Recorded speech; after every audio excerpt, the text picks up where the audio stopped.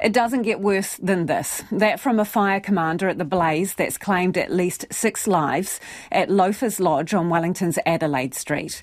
The building appears to have gone up just after midnight. A converted commercial property. It has a bathroom business on the bottom floor and more than 90 residents over 3 stories above. It's home to shift workers, the elderly and deportees, what's been described as a transient population. Residents describe crawling and running for their lives in the pitch-black corridors, a number of elderly among them. Witnesses say the fire alarms did not initially go off, but were manually activated later.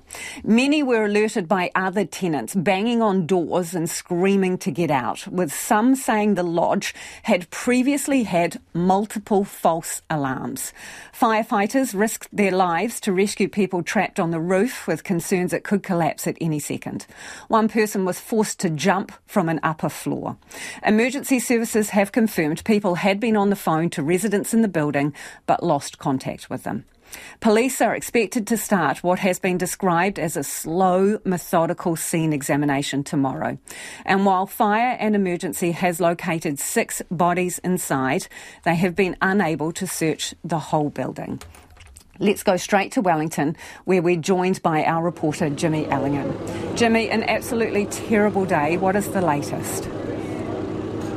It is, as you alluded to, we just heard from emergency services, and police say they expect to enter the lodge sometime about early afternoon, perhaps about midday tomorrow. We also heard about the difficulties emergency services have had getting in there because of the structural or the unsafe nature of that structure at the moment. We've had USAR crews here this afternoon having a look to see what parts of the building are safe and which aren't. We've also seen a drone go up several times. Last night, it's thought there were about 90 people at the lodge at the time. That death toll, 6 confirmed deaths and no more than 10, so we're told. Many residents there managed to escape with their lives. They managed to run out and they were taken to the nearby hospital for treatment, many of them.